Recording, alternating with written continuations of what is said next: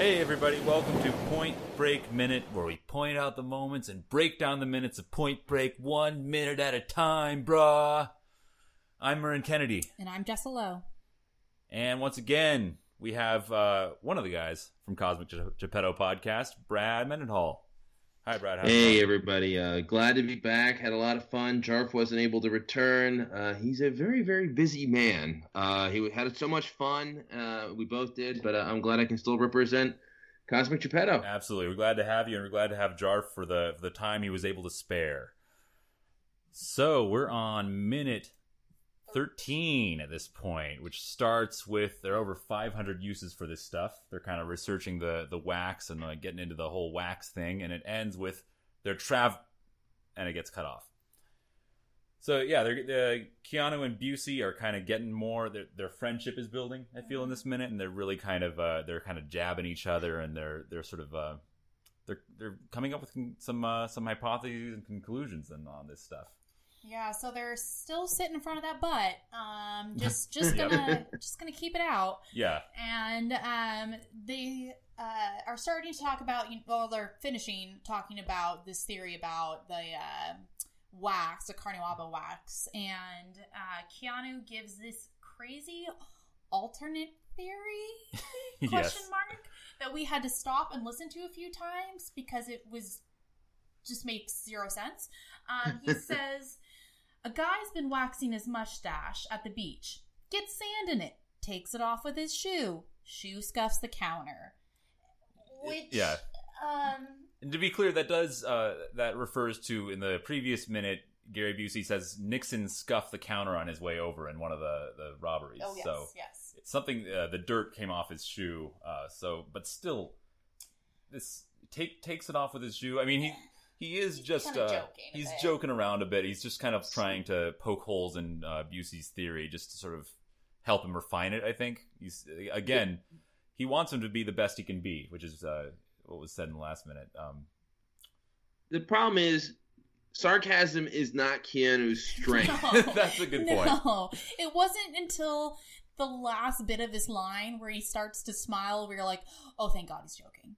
And yeah, it sounds like he just says it in the same tone he always does, which is actually a problem I can associate with, because I know what sarcasm is, but when I try to be sarcastic, I often play it too dry, and people won't know what I'm trying to do. Very so true. I can kind of associate with that.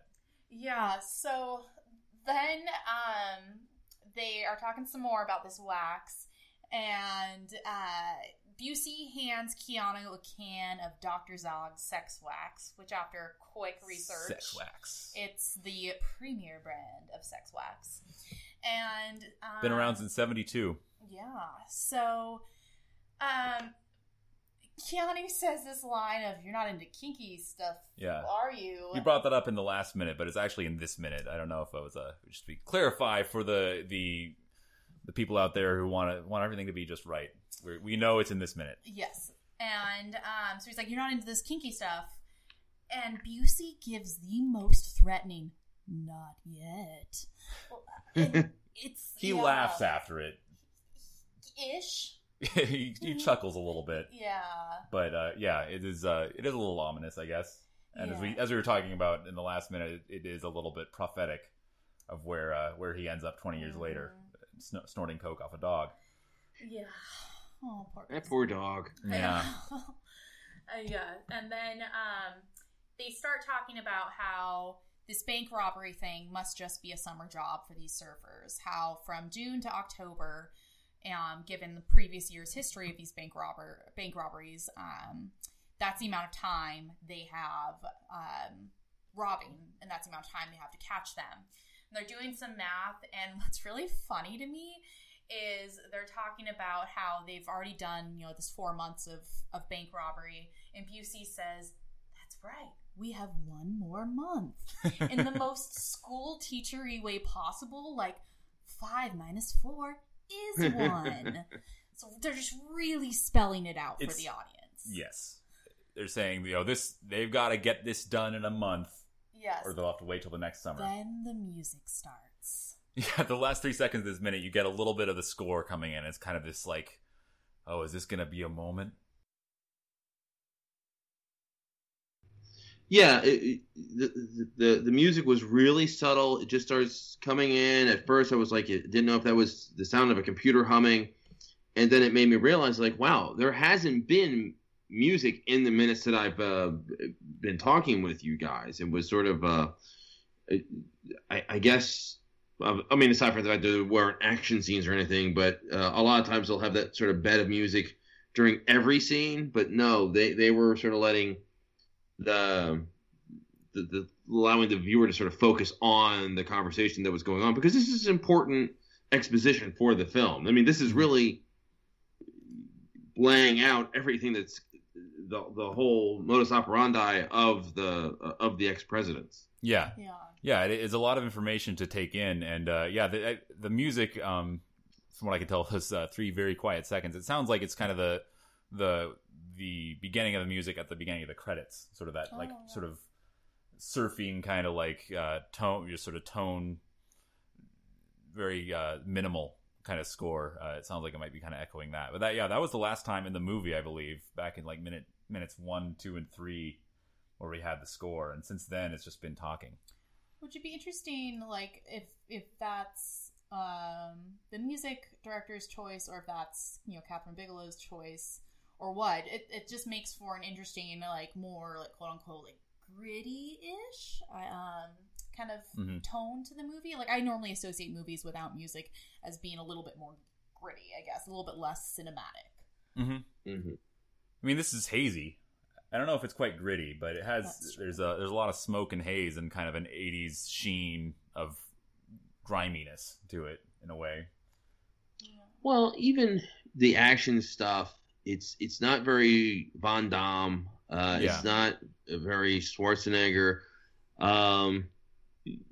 Keanu, I don't think Keanu wins a fight in this movie. Yeah, that's a good point. Yeah, he even gets beat up by the girl in the shower, for God's sake. Yeah. That's right. Yeah. So everyone's sort of on equal footing. Nobody's the Molly Sue badass. Yeah.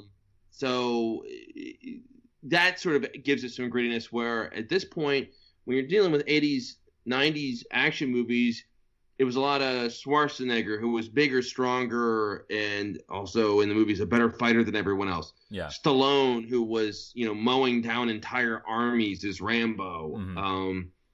Steven Seagal, who, would barely get touched during his fight scenes. And this was different than that, where you had Keanu pretty much got beat up the entire movie. Yeah, and no one's really, exactly. No one's a great fighter in this, but they're just kind of normal guys who are trying their best, I think. Right. Nobody seems to. The fights are interesting because nobody seems to know karate or kung fu. No. It's all very meat and potatoes. Punch each other, knee each other in the stomachs. Mm-hmm. Yeah. And it's never pretty. And even the other action scenes, like that famous sort of foot chase, is very messy. He throws the dog. I think that's also something that I particularly like about this movie, is that while it does have that 80s sheen and that kind of poppiness of a lot of the 80s action movies, it's 90s, but of the movies of the time, it still does have some grounding in realness and some grounding in drama, even though a lot of moments do come off somewhat comically. Yeah. It's taking itself seriously the whole time, even if there's some moments that are a little bit heightened and, if you will, sort of, and can come off as a little goofy. It's definitely, we had this sort of, you called me on my shit a little bit when I was talking about it like a silly movie. Like, it's going for drama the whole time, I think. No, the concept's ridiculous, but everyone's taking it serious. Yes, exactly. So there's no winking at the audience. There's no campiness. And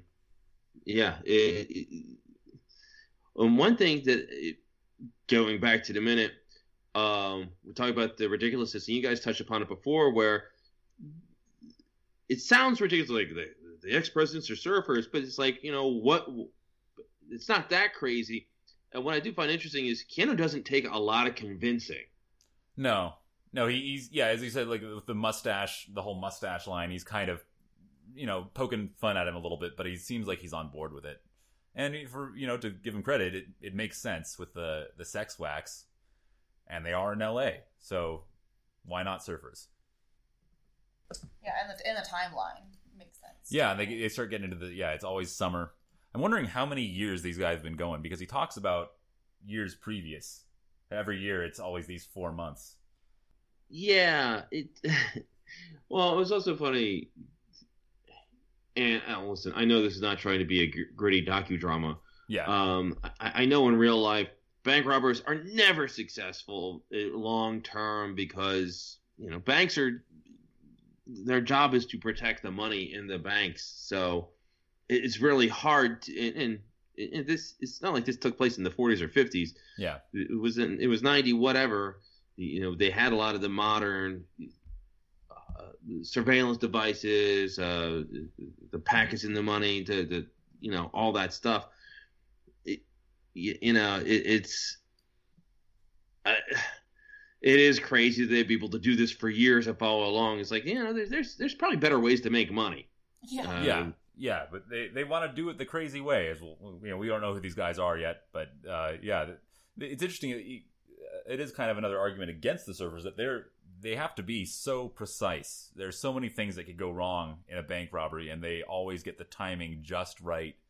And down to the butt showing. Even down, and he even has time to show his butt to the camera at the end, and they still get out in time. I guess the good thing is that there's no butt printing. Otherwise, they'd have him.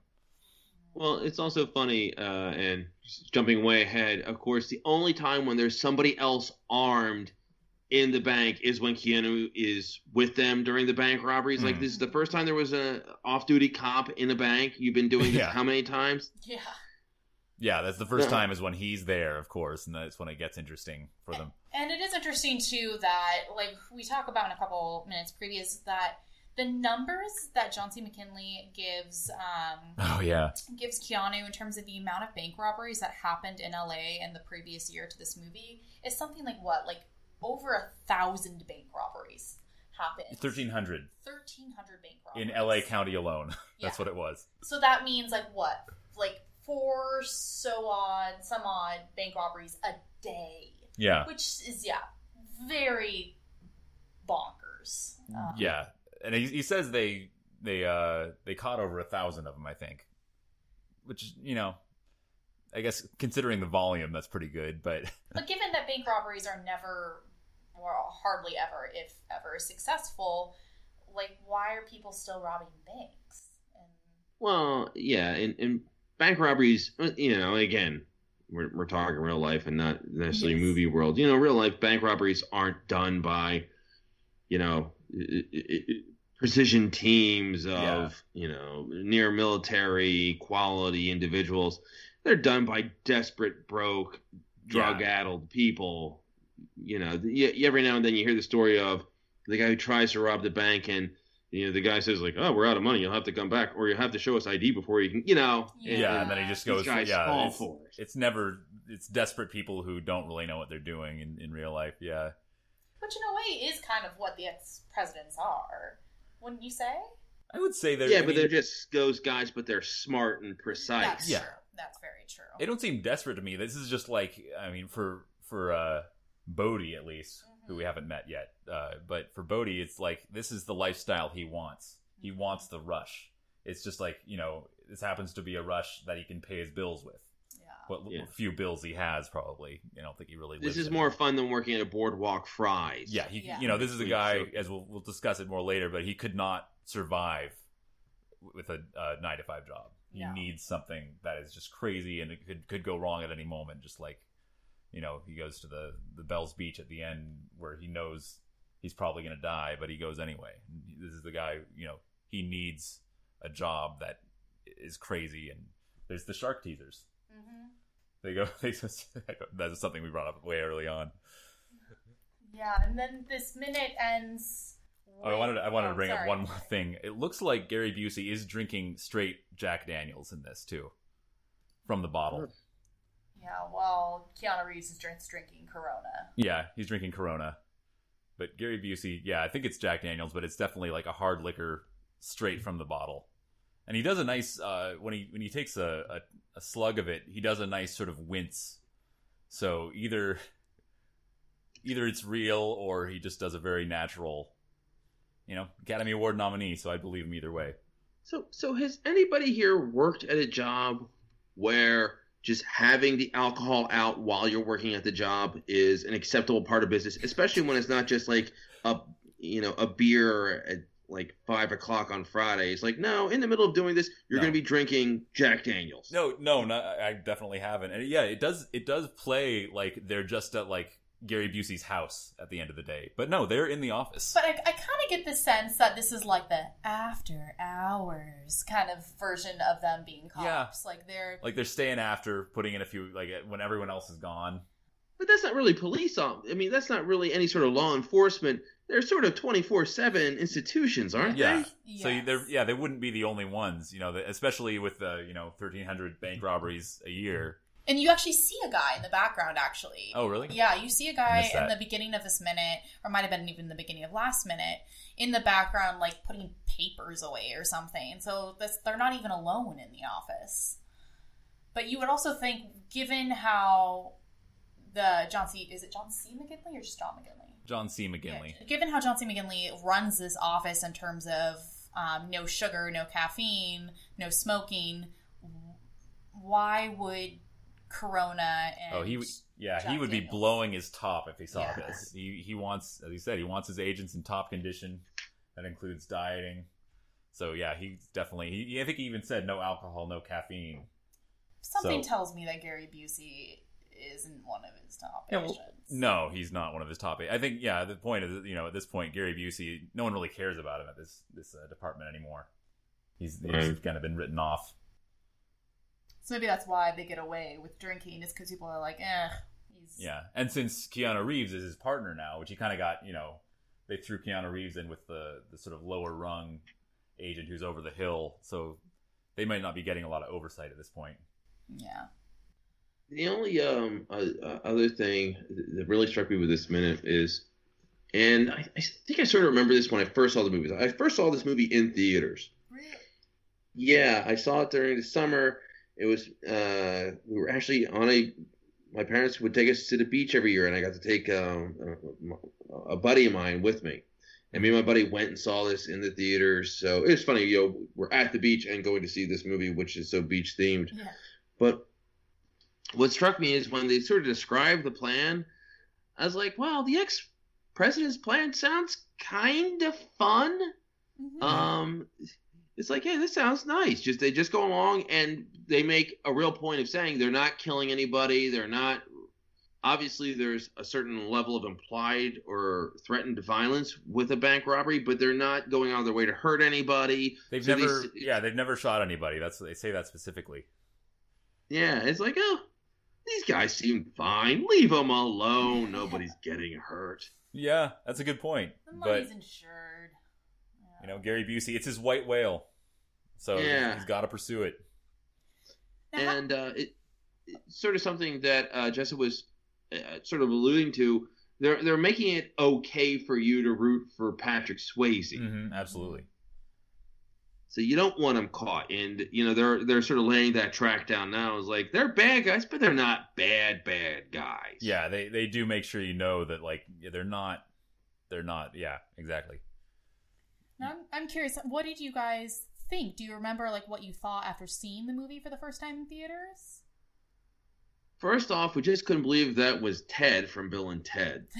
Yeah, was that? I mean, I was one when this movie came out, so that was pretty much what Keanu Reeves was known for at this point, right? That was his big hit, right? Yeah, that was his most well-known thing. Now, he had done some other movies where he wasn't playing Ted, but he was still like considered to be like he also was in a very, very good movie called Parenthood. But he was still like a young, dumb, whoa guy. Yeah. Yeah, but they just took that and put it into a moderately more realistic, serious movie. That was an early Ron Howard film. And we've seen him in Dangerous Liaisons. We know him well from that, and he's still kind of a young, dumb, earnest guy. Just in, he France. In Dangerous Liaisons, first off, he was poorly cast because it was a costume drama. Yes. But to give you an idea how different it was, at the end of the movie, he has like a sword fight with John Malkovich, and he was completely overmatched by John Malkovich, where Malkovich just looked like bothered that Keanu Reeves dared challenge him. Yes. Yeah. So then Reeves ends up winning that fight in the end, but yeah.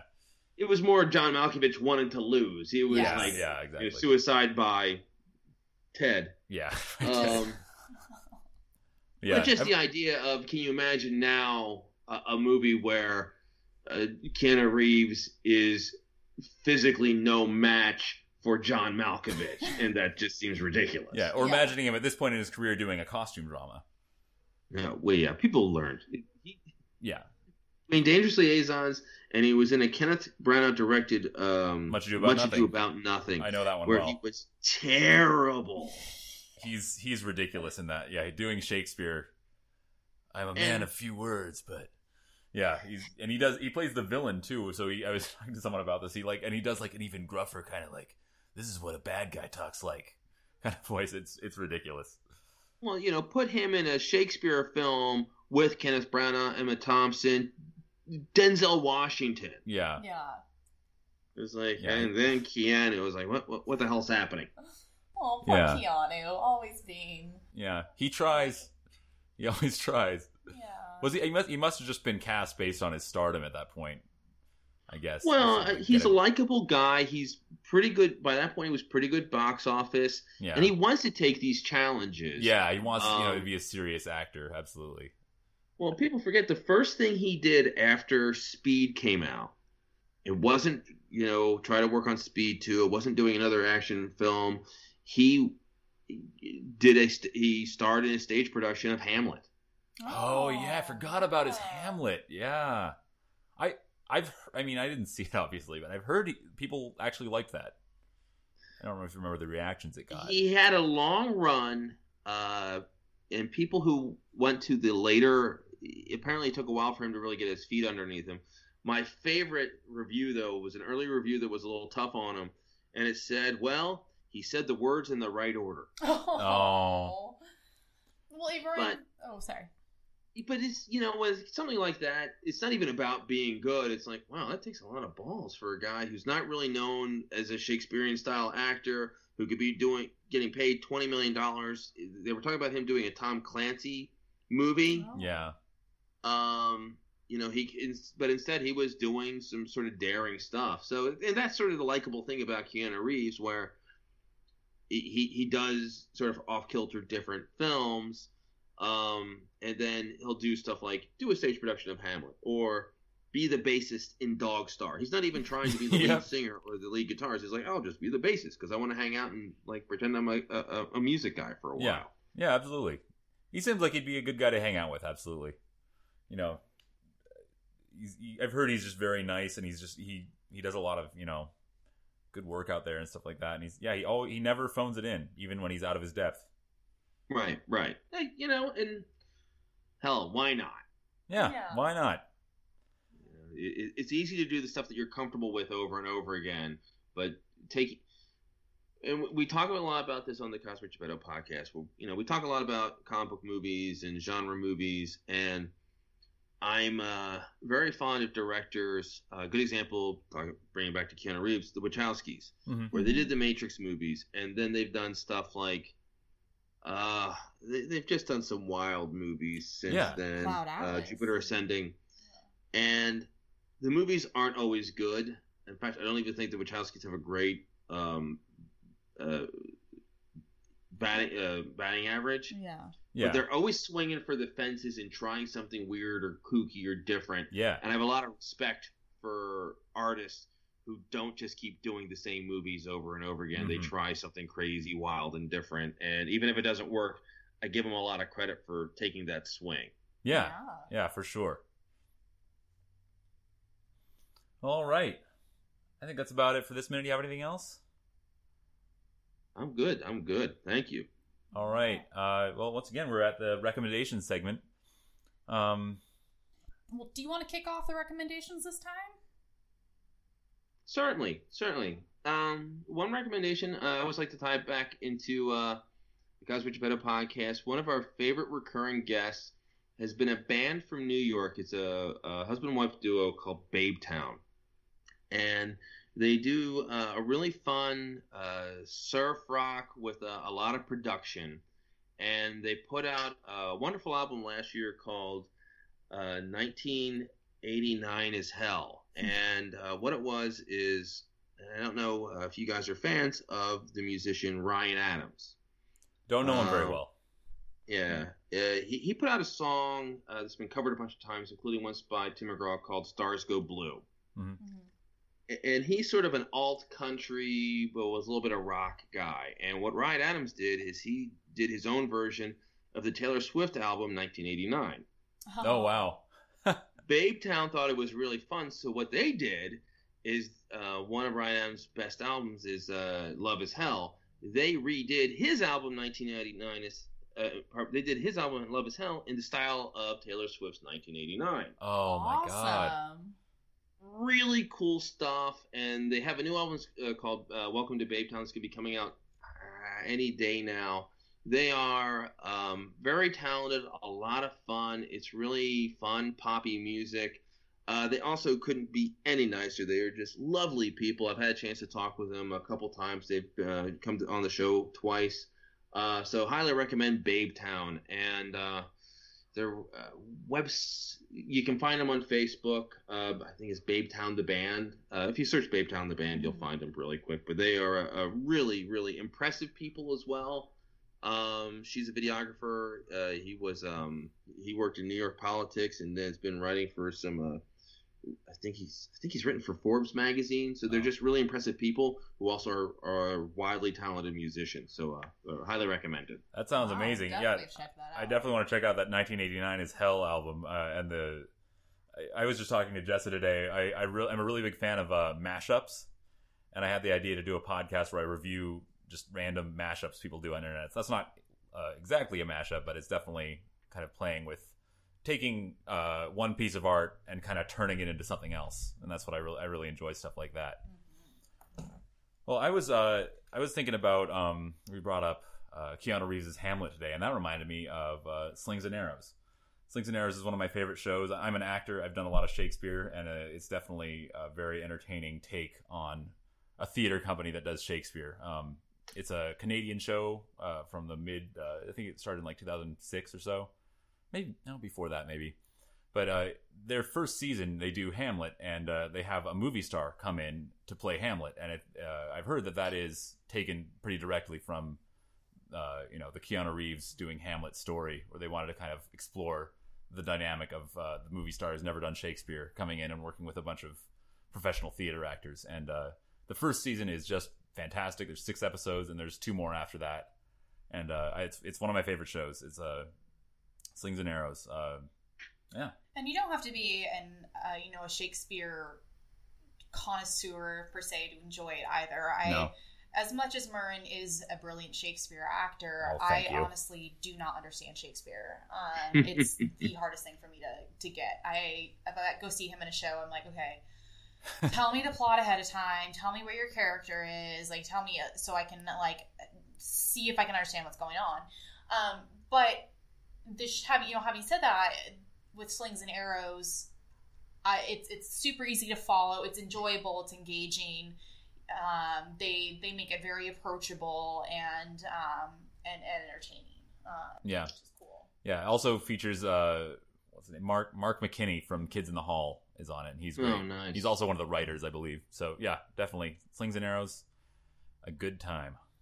Real quick, guys, how did you guys meet? We met because I used to be an actor as well, and we met during our first professional show back when I was 15, and yeah. We met when we were teenagers in high school, and we did theater. We were theater kids, and we didn't start dating till years later. We kind of had a reunion of sorts, and I was leaving for Portland at the time. We were both in Seattle, and I just had a crush, and I decided to give it a shot, even though I was leaving, and that turned into a long distance relationship, and then now we're living together. So, yeah. I used to do, the reason I ask, I used to do theater as well. I used to do community theater in Baltimore, and the way my wife met is a friend of hers decided that this young woman had been single for too long, so she brought her to a play I was in, and I was in a musical version of Christmas Carol. Awesome. And we met ever so briefly. Was that, real quick, is that Scrooge the Musical? Yes. I've been in that too. Awesome. Thank you very much. Thank you very indeed. I was in that number. Yeah, I had a small part in it, and I co-directed the show. Awesome. And we met ever so briefly, and beautiful woman, and our mutual friends like, hey, you know, she's like me. He's like, well, you should bring her around, or we can hang out. It'd be wonderful. Brings her to the next show I'm in, which is called Blue Room. Mm-hmm. And Blue Room, it was Hare, Thomas Hare, written play, and it was a show sort of notorious that when it was on Broadway, it featured Nicole Kidman. She bared her rear end in the show. What they didn't talk about is there was just a lot of nudity in this play. Yeah. So the second time I met my wife, she was in the second row, and I was stark naked. Oh my God! Oh. Theater end around, so there's no demurely turning around, so you're only bearing your rear. It's like, no, she got the full show, probably 10 feet away from me. I was like, well, pretty much just skipped to the third date there, didn't we? Yeah. Oh wow, that's quite a story. we actually even have some friends like Philip, who the way that they met their significant others is through like being in a show together, and like, oh, we just met, now I have to like grope you, or so theater makes for some wonderful introductions. Indeed. Yeah, that's what you get used to doing theater. I mean, sure, like sometimes you meet someone and then you have to make out with them, in a few days or something like that, and it's just you just have to embrace it because it's your job, and it's something nice about that. Yeah, and you can tell someone who's been doing it for a while, and I knew this, like, okay, I've been at this for a while, because I was in Come Back Little Sheba, and I had to kiss the young woman who played my fiance in that show, and there was one performance where they actually had to have someone step in, and it was, say the name was Carol. I was like, oh, hi, Carol, how you doing? How you doing? I was like, all right, we're going to do a quick rehearsal. I was like, sure, and then we just, like, made out a little bit. It's like, good for you. All right. See you. Awesome. Like, you know what? This used to be more exciting. I Yeah. The thrill dwindles. Yeah, after a while, you do it enough.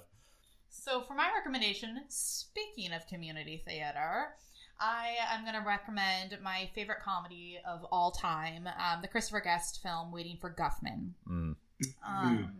Which is a movie about Christopher Guest's character, Corky, who has an amazing bowl cut. He wears his pants backwards like Criss Cross.